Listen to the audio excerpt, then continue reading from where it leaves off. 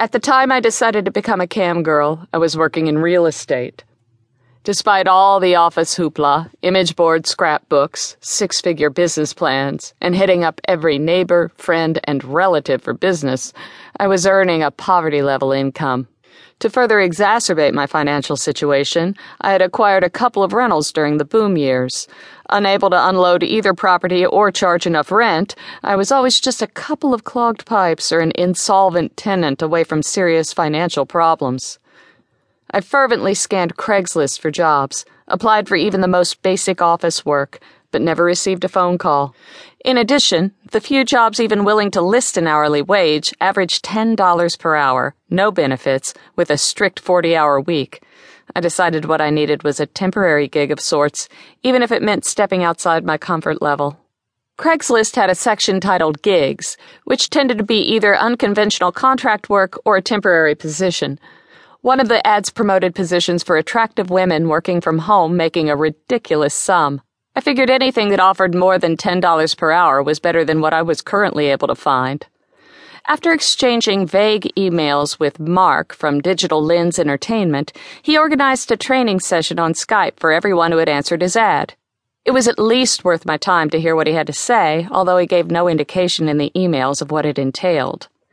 The Skype session was long and disorganized.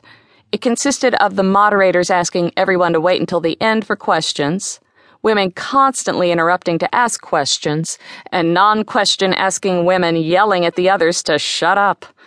The moderators were still unclear about how, exactly, we would be making money, but claimed that $5,000 a week was attainable, which led to an outcry from the group that it sounded suspicious.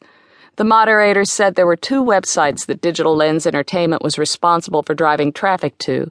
Essentially, these two sites gave the impression of being dating websites. Our job, which they claimed would make us thousands per day, was to hook guys in social network chat rooms such as Zeus and convince the men to go to other sites that required a credit card to enter, where we could have fun. That explanation took about 3 hours to get out of Mark and his co-workers. I sensed they were new at this. Apparently, one of the sites was promoted as a dating site with a $29.99 membership fee to view singles in a safe environment. And the other site, which cost $39.99 per month to enter, had cam girls. This was the first time I'd heard the term.